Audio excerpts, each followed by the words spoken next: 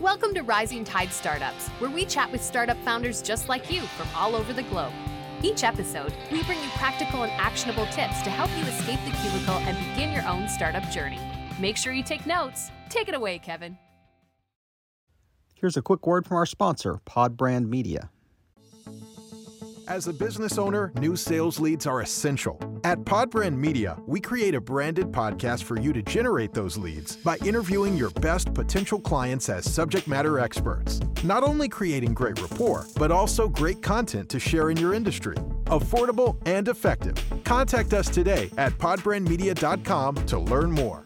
This is Kevin Pruitt with another episode of Rising Tide Startups, and my guest today is Young-Soo Chung. Young, thanks for joining us on Rising Tide. Thanks so much for having me, Kevin. I'm really excited to be here. So it's really interesting. So every guest has kind of a different way that they want to kind of prep for the podcast, and they, sometimes they'll ask questions, sometimes they'll say, no, let's get rolling, let's just jump in and just go for it. But I really appreciated, the fact that Young took just a moment before we started and really wanted to know who the listeners were so he could speak directly to you. So I am really, really anxious to start firing those questions away. But before we get started, could you please just, if you and I met at a networking event, how would you introduce yourself? Yeah, so I graduated in 2009, and obviously great time to graduate with the Great Recession. I actually started off in finance, and I chose finance because at that time, it's finance or consulting. You either go to investment banking or consulting. And when I graduated, I wanted to kind of like have a side hustle because I felt like, I don't know, it just felt like it's something that I wanted to do. I always knew I wanted to start a company, but I didn't know like where I was going to go with that. So I started off as a writer for a personal finance blog, and I was getting paid $25 for every article. And it took me 2 hours. You were just writing for another blog. Exactly. I was writing for another blog, and it took me 2 hours to write an article, minimum of 2 hours. And so that's like less than minimum wage, probably. That's McDonald's wages.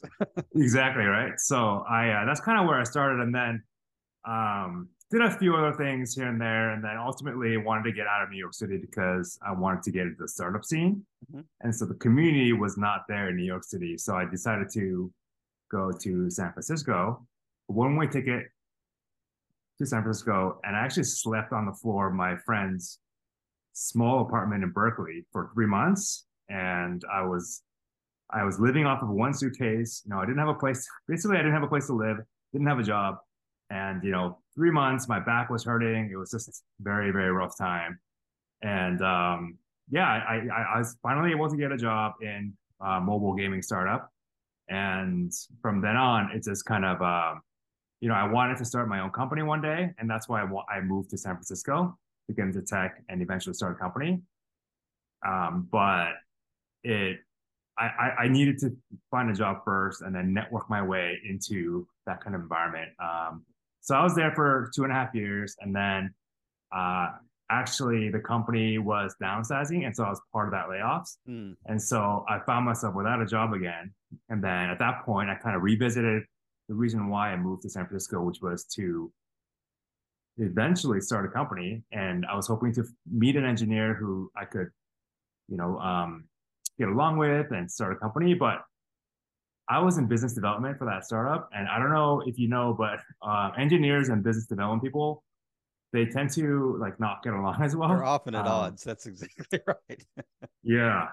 So I decided to take a slightly different path, which is learn engineering myself. And so I actually went to a coding boot camp, 13 weeks, 8 a.m. till 9 p.m., Monday through Saturday. And It was really intense. And I actually learned it's brutal. But I actually learned more during those 13 weeks than probably my entire college 4 years. So what coding camp was it? I'm curious. It's called Hack Reactor. And it was in San Francisco. I think they got acquired, so it's something else now. But at the time, it was really them and one other coding bootcamp that was kind of the go-tos.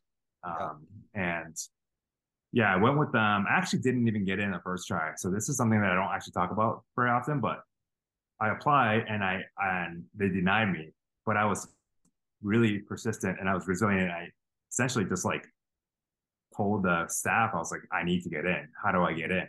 And then they gave me some assignments and I did those assignments. And then they finally accepted me through my persistence.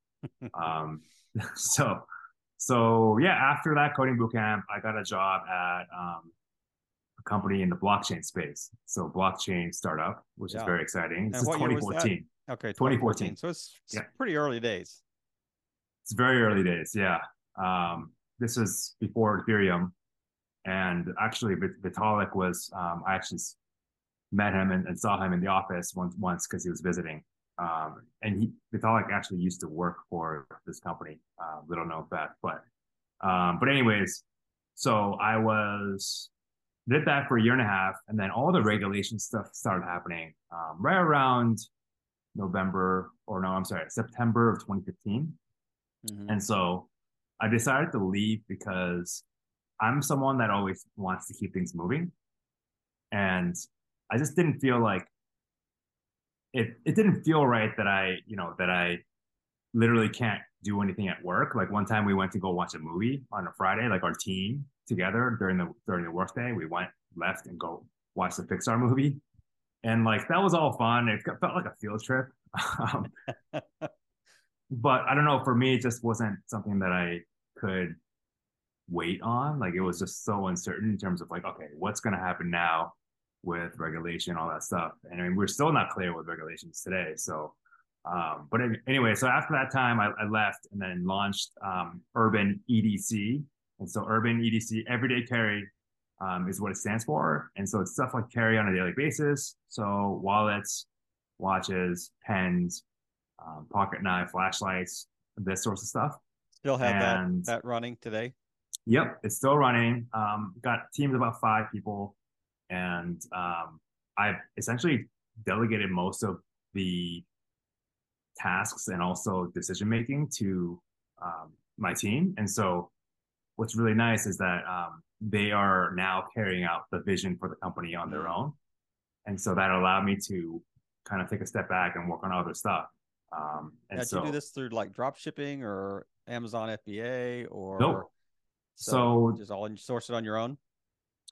Yeah, so this is a really interesting story too. So to validate the shop, I actually bought stuff off of Amazon and resold them at the same price. So obviously didn't make any money, but it was a valuable, I guess, testing to see if this concept would resonate with the community. And so what I did was I went to Instagram, which is where the audience for Everyday Carry Gear, they were hanging out, and I was able to build an audience of about 10,000 followers.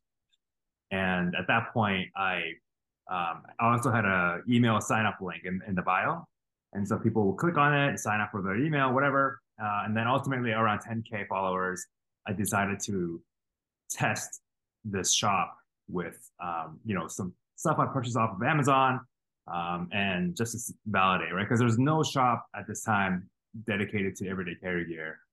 There's a lot now, but at that time there wasn't any. And so I needed to validate whether or not people would actually, want this kind of stuff. So seems easy to build a community around. I mean, just the concept alone is a pretty unique niche, concept that is kind of edgy. It's like, yeah, I mean, I would say so. I mean, it's a lot of people are really proud of what they carry because it represents, it's almost like jewelry, but for men. Yep. So people carry like a special coin that they, I don't know, acquired somehow, or they'll carry a knife that their grandfather gave them. And it kind of gives them a sense of, I don't know, like pride and also just almost like identity. And so that's kind of where it starts to get really interesting, is not just, I'm carrying a pen because I need to write stuff down. It's more like, I carry this specific pen because of this story that, that I have with that pen, right? So it's almost like through the product side or through the story side. So, you said your Instagram followers, is this pretty much like the community was being built by people just posting what they carried and just some explanation from that, or was it really more product based when you were building the Instagram account? So what's really interesting is that the community itself is very product driven. So they love seeing cool gear. They love seeing, very unique things that they've never seen. Right. And so I went from community first, but the community, what they wanted was to see products. So it was a really nice tie-in, where compared to like a lot of lifestyle brands, you can't sell the product, you have to sell like a certain way of living. But it wasn't like that here. It was just more like, here's the product, like, these are really cool stuff. You can buy them at whatever. So yeah. And so was it more affiliate like purchases, or were you actually buying and reselling in the site itself? Yeah, buying and reselling on the side. So so there's a lot of inventory risk there as well. Yeah. And that's why like we started off as a retailer. So basically we would reach out to other brands and say, hey, we just launched our shop. Do you have a whole line sheet? And so we started with that, and then for several years we were rolling with that for a while, and then maybe 2-3 years ago we started making our own knives, and those started doing really well. Yeah. And so we're doubling down on that, and it's been kind of a fun journey. So I'm curious about just the knives you hear so much about. I went through TSA and I lost my favorite knife, type thing. So is that you seen that kind of thread through the Instagram account as well? People do lose stuff up going through the security. I actually have a good friend. He travels everywhere, and he's bought a lot of stuff from the shop. And every time he comes visit, he always shows like, look at all the stuff I got through security. And he would always show me, and I'm like, wow, how did you get through security with that? And so he does. I mean, obviously he does have his fair share of confiscations, but yeah, he just likes to show me like all the stuff that he's been able to carry. So it's, you've done exactly what like every entrepreneur probably dreams of. You kind of started from scratch. It sounded like you probably bootstrapped this, and then you grew it, and then now you can kind of like the old E-Myth adage that says, stop working in your business and start working on it. And you've delegated out, and you've put people in charge that, are responsible and gifted, and, can kind of carry the weight for you. But that's led you to something else. What are you involved in now? Yeah. So in 2017, we brought home a French Bulldog. His Instagram account actually blew up. A few of his videos went viral. And so actually there's one video where I'm kind of like cradling him, but the video cuts off like around my neck. And so like my torso is like basically been viewed 1 million times by random strangers on the internet. And so yeah, that video was the one that really went viral for him. And so a year later, my wife and I, we launched a dog boutique shop called Spotted by Humphrey. And so we utilized kind of the back-end operations for our e-commerce business for Urban ADC to power the back-end operations for Spotted by Humphrey. And so similar model. And then a couple of years later, we had a lot of people asking us for fulfillment help, because fulfillment is typically a very big pain point for e-commerce store owners. And so we actually had paying clients before we had a website and before we even had a name for the company. And so that was like really good validation for us. So we decided to go all in. And so that's when GrowthJet was born. So GrowthJet is a third-party logistics company, and we're also climate neutral certified. So we want to make sure that, all the carbon footprint is offset for 2020, 2021, 2022. And so, so that one, we just moved into a 39,000 square foot warehouse, and we're ramping up. So essentially we provide fulfillment services for emerging e-commerce brands that are growing very quickly, mostly direct to consumer. And yeah, that's been going really well. And wow. Yeah, now gutsy. It's kind of yeah, it is, right? And you're taking on Amazon FBA almost head to head. I mean, it sounds like. Yeah, you know what's so funny, Kevin? I was at so when we first launched GrowthJet, we launched it out of a second floor dance studio, if you can believe it. And it was terrible. Never start a fulfillment operations on a second floor because with no the elevator. elevator situation. Yeah, it's just terrible.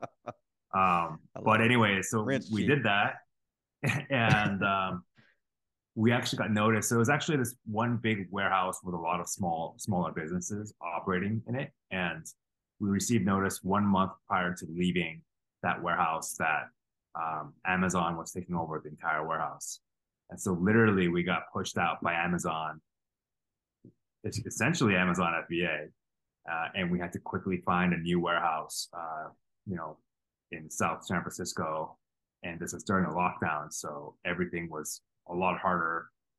We didn't know if we were even allowed to go outside. And a lot of us, this is March 2020, just to give time frame for everybody. And so that was really tough.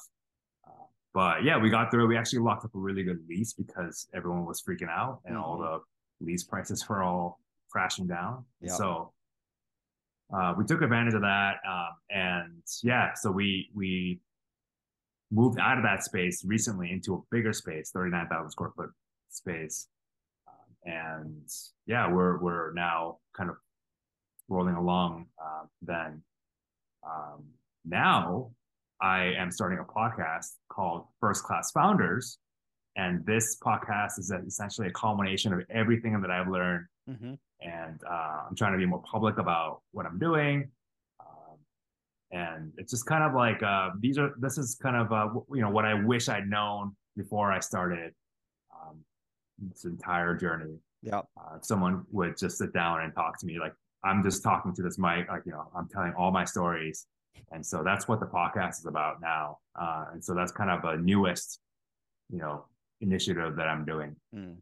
And I wish you well in that endeavor, but we're going to get a little sneak peek today because we're going to get, as we close the podcast out today, we're going to dig into your psyche a little bit and pick those mentor moments that are just the nuggets of gold for listeners. But before we do that, I've got a quick question about kind of nature versus nurture. I mean, it seems like to me, from a pretty young age, you had in your mind, I'm going to start something. I'm going to, I have the entrepreneur gene, so to speak, the DNA. So do you think that you've had extensive, I guess, history in Silicon Valley and seen, probably thousands of people in this space. What do you think or what do you think about the idea of kind of an entrepreneur gene? Yeah, so this is a really interesting question. I think that there is something that would make someone a better entrepreneur versus not a mediocre entrepreneur. And I think that is like patience, discipline, hard work, ethics, like this kind of stuff. I think I'm sure it can also be learned, but if it comes to you more naturally, then it's easier for you. It's, the analogy that I like to use is like, LeBron James, right? Like, obviously he's one of the best basketball players ever, right? I could have been, playing basketball when I was a little kid and like just been able to, maybe I could have gotten to a certain level, maybe college, but I would probably never be able to achieve what he's achieved. I'm pretty certain that I could say that, right? With pretty good confidence. And so that's like, I could be determined and work, I don't know, like 20 hours to all this, practice and skills and all that stuff, but I won't ever achieve that level. And so I think that everyone has the ability to get to a certain level. And the great thing about entrepreneurship is that it's not a game like for example, I can't go out and play amateur basketball and get paid for it. Like, it's not that in demand, right? You have to be at a professional level to get paid well. Yep. Whereas entrepreneurship, you can be like, a side hustle. You can make a few, $100, a couple $1,000 here and there, and that might be okay with you, right? So the game of entrepreneurship is great in that it's not this like skewed game where the best entrepreneur, I mean, I'm sure like there's like Jeff Bezos, Elon Musk, but I mean, but like it's not as skewed as something like a professional basketball, right? Where I can't just go out and play basketball and make like a couple of $1,000s a month, right? Right. And so that's what I really like about entrepreneurship. That is a really good analogy, I think. So but I do think that, you know, you said it can be learned. I think one thing that can't be learned as much as is like this internal drive. You know, you probably walk down the street and you have gears running in your mind that the average person doesn't. You know, you have ideas and thoughts and hey, we could do this, or we could do this, or I need to try this, or, you know, and the average person walking beside you is going, I got to pick up my laundry on the way home, you know, or my dry cleaning on the way home. And, you know, your gears are always spinning. And I would love for a couple of those to spin out some ideas here as we close this idea of absolutely. What are one or two things that you think would be really helpful to people that are kind of sitting in that cube thinking, I need to bust out of here, or they're just getting started with something that really just ideas that are industry, you know, that are not industry specific, like just leading well, founding a company well, starting a brand well. You know, what are one or two things that really stand out to you? Yeah. So I think that if you're just getting started, I like to do this exercise myself, where if you imagine that, you know, money was not a concern, let's say someone miraculously gifted you like, I don't know, $100 million, right? So you're no longer working for money. What mission or purpose do you want to serve? And so that's kind of the first part of it. And then the second part of it is skill sets. So I always like to tell entrepreneurs to look at their previous experiences, because everybody has a ton of experiences that are unique to them only. And that's where the, you know, real golden nuggets of wisdom lie. And you may be thinking to yourself, like, I haven't done anything with my life. Like, you know, like, but that's actually not true, because everybody has a unique story that they can tell. And it's all about storytelling.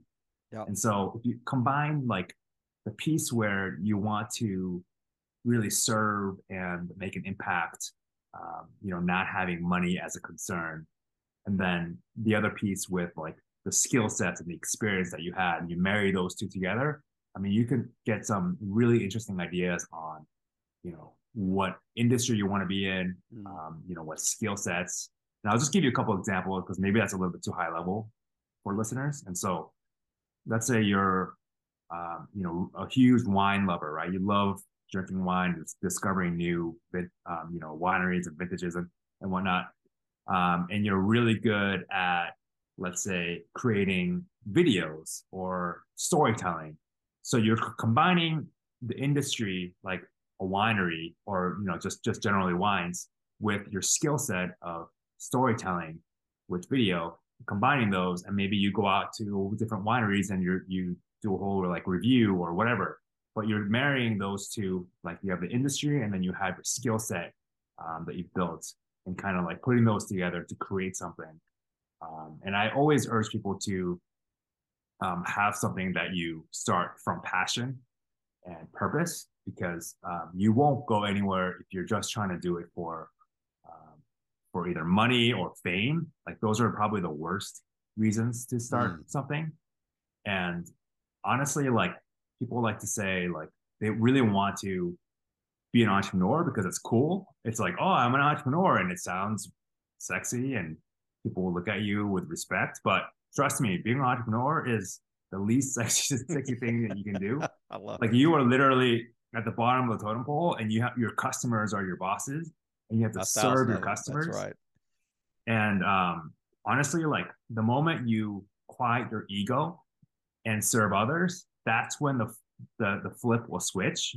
And a lot of entrepreneurs think from the opposite way, where like, oh, I'm the cool entrepreneur, like, you know, you got to respect me, like I'm this person. But actually, the moment you quiet that ego and you think beyond yourself, like now for me, like I'm trying to empower my team. Like I no longer, I want them to have a good life. I want them to be able to, go out and achieve their dreams. And when I look at it that way, instead of me being like, all right, I'm their boss, this is what you need to do. You're all working hard for me because I want to buy that car or buy that house. Like that approach is not going to work. You have to flip it. And once you serve others, that's when all the magic happens. So it seems like what you described, I've seen it like the Ikigai, kind of diagram, where passion and what the world needs and what you're good at and what you'll get paid for, where's that intersection of all those, concepts. And I love the way you kind of frame that. And it's interesting. I mean, I've done this for, 5 years or so, and there's been so many different ideas and perspectives and opinions about whether passion is important or not. There are people in here that get on there and go, no, it doesn't matter if you're selling widgets or you're selling, potholes in the road. It's just a matter. It's the game. It's the game of selling. But I tend to agree with you. I think on those most difficult days when you just don't feel like getting out of bed, if you care about what you're doing, I think it's that extra little boost of energy that you need to kind of get over that hump type thing. And I think it also affects longevity.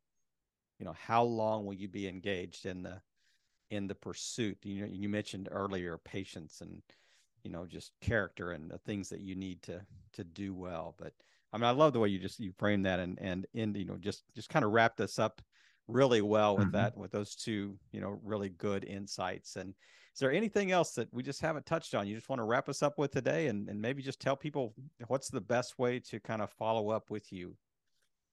Yeah. So, I'm pretty active on Twitter, so you can find me at Yongsoo Chung. It's YONGSOOCHUNG. And then if you want to check out my podcast, you can go to firstclassfounders.com. All right, firstclassfounders.com. And so, how long have you been doing your podcast? Launched in November, actually. And it's just you, kind of a monologue. Yeah, they're mostly solo episodes. I'm starting to experiment with different formats, but I think everybody does. I think you have to, right? I mean, you kind of have to try different things and see what happens. No doubt about it. No doubt about it, man. I'm having a lot of fun. Yeah, and it would be gold to just be able to kind of pick your brain just week after week or every couple of weeks or whatever. So yeah, I'm anxious to give it a listen. But man, thanks again for just taking time today. And I know you got a busy schedule because, I mean, rarely do we have people on here that are trying to run like 3 things at one time. So I know your time is valuable, but just really appreciate you just sharing your story and sharing your insights and really just playing your part in helping all boats rise in a rising tide. Man, thanks again. Have a great evening. Thanks, Kevin. I appreciate you having me on the show. Thank you. We hope you heard some great takeaways. Make sure you follow up with our guests today and show them the support they deserve. As always, thank you for listening and playing your part in helping all boats rise in a rising tide.